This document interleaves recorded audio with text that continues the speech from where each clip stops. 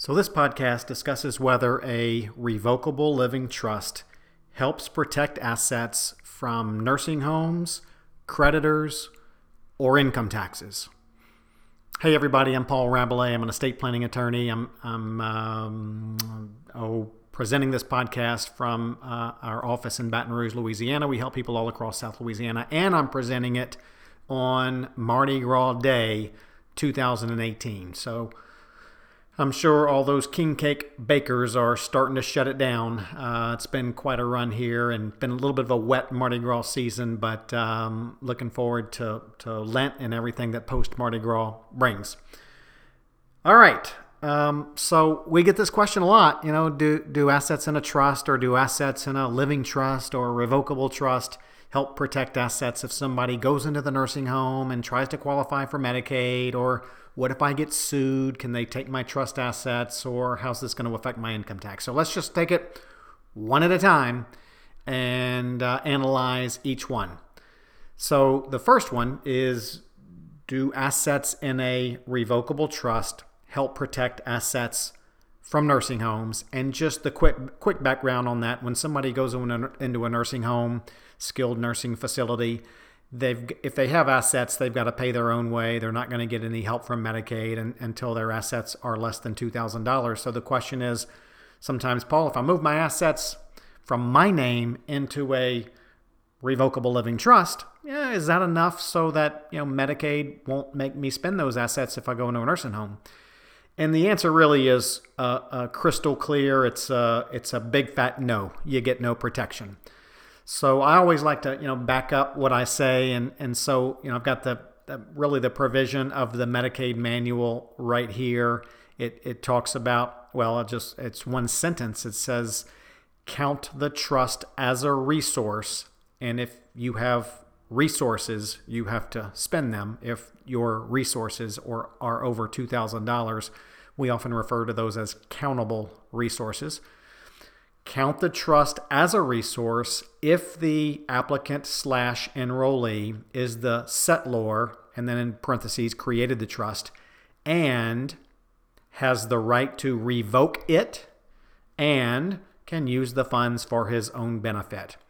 So that's pretty much the definition of a revocable trust. You have the right to revoke it, and you can use the funds for your own benefit. So if you can do both of those things, then if you were the one who set up the trust, then those trust assets are counted as a resource. So no protection there from nursing homes if you put assets in a revocable living trust. If we dive a little deeper, we'd probably have a discussion about what happens when a married couple has a trust and one spouse dies. How is that trust set up? What's going to happen when the first spouse dies? And that depends on the terms of that revocable trust. Many revocable trusts say that when one spouse dies, that spouse's share of the trust assets becomes irrevocable, and the surviving spouse's share of the assets remains revocable. So then maybe part of the assets are protected from nursing homes. So, that's kind of a deeper dive. I don't want to get into that right now because I want to, kind of be brief and cover the different scenarios. But generally speaking, if you have assets in a revocable living trust, you're not going to get any nursing home protection. Number two is, are assets in a trust, in a revocable living trust, protected from creditors? Or sometimes we get asked, are assets in a revocable living trust protected if I get sued? Can people sue me if I have assets in a trust? People often ask the wrong question. Can people sue me if I have assets in a trust? People can sue you. We're in America here, and you've probably seen a few billboards. People can sue anybody for just about anything. Now, whether they'd be successful depends on, whether their claim has merit. But so I think when people are asking, can I be sued if I have assets in my trust, they're really asking me, if someone sues me and they are successful and they get a judgment against me, can they attach my revocable living trust assets? So the answer there, almost unequivocally, is those revocable trust assets aren't protected. And so again, we've got some authority there. If you go to our Louisiana trust code for folks in Louisiana, it says that a creditor may seize only an interest in income or principal that is subject to voluntary alienation by a beneficiary. So people who set up a revocable living trust, it's going to be set up so that you can revoke it, you can alienate it, you can do whatever you want to with the trust assets. So since you have that right to, and these are big words, voluntarily alienate the trust assets or the principal or the income, then a creditor of yours can seize those assets. All right. Now, there's a minor exception because there are some types of assets that are exempt from creditor claims. And our trust code does say if you have those kinds of assets in your trust, then those are protected just as they would be even if they were in your name. But we don't see much of that, because most of what you own that would be in a revocable trust, it doesn't fall under those exemption from seizure rules. So if your home is in a trust, and I think there's a small amount of equity that one can have in a home that's protected. If other real estate is in your revocable trust, stocks, bonds, cash, mutual funds, that's all subject to being seized if you get successfully sued and someone gets a judgment against you. So really, no lawsuit, no creditor protection by setting up a revocable trust and retitling assets in your trust. Still considered yours for creditor purposes. And then really the last question we get: does a trust save or cost me? Does a revocable living trust save or cost me any more or less income tax? So we got to take a little closer look at the Internal Revenue Code provisions, and goes through 3 or 4 steps here. So to really analyze that the right way, you've got to really realize that we have these grantor trust provisions in our United States Internal Revenue Code.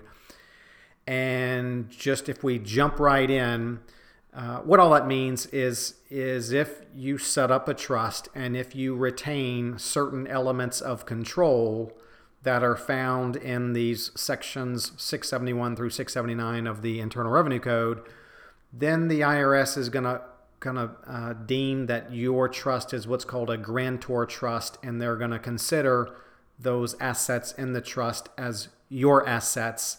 Trust doesn't pay any tax. You still report all those income items on your personal return. So one of those sections in the grantor trust provisions says if you retain the power to revoke the trust, then the trust is a grantor trust. So because it's a grantor trust, it's disregarded for income tax purposes during your lifetime. The IRS will treat the grantor or settlor or trustor, all those 3 terms are synonymous, basically the person who set up the trust and put their assets in the trust. The IRS will treat that person as the owner of all assets titled in the name of the revocable trust. The trust is ignored for tax purposes, and all of the income and deductions are treated as belonging directly to the grantor or settlor or person who set up the trust and transferred their assets to the trust. So all of that income from assets titled in the name of the revocable trust is reportable on your personal income tax return. Now, oftentimes, like I mentioned with the Medicaid provisions, when a person who sets up a revocable living trust dies, that trust often becomes irrevocable at that moment. You don't want your beneficiaries being able to go in and change all of the terms of the trust that you set up. So it's revocable during your lifetime and irrevocable upon your death. But during your lifetime, the trust doesn't file a return. The trust doesn't pay any tax. All those income and deduction items get reported on your personal return. So really no more or less tax as a result of having assets titled in the name of your revocable living trust. So the quickie version, no nursing home protection if your assets are in a revocable living trust, although there are other kinds of trusts that you can set up to get that protection. Your assets in a revocable living trust don't give you any creditor protection. Again, there are other strategies to get that kind of protection. And then no more or less income tax will be paid by you as a result of you having assets in your revocable living trust. So those are three things that the revocable living trust doesn't do. Most people want to set up that revocable living trust. It's typically used as a probate avoidance vehicle, keep the family from having to go through that court process, that governmentally supervised process of managing and transferring assets when you die. Assets in your trust don't have to go through that. So hope that helps. Revocable trust has some positive attributes, has some things that it will not protect you from. So you got to understand all of that as you set these things up and put your program in place the right way. Hope that helps. Y'all have a great day. Take care of business. We'll see you.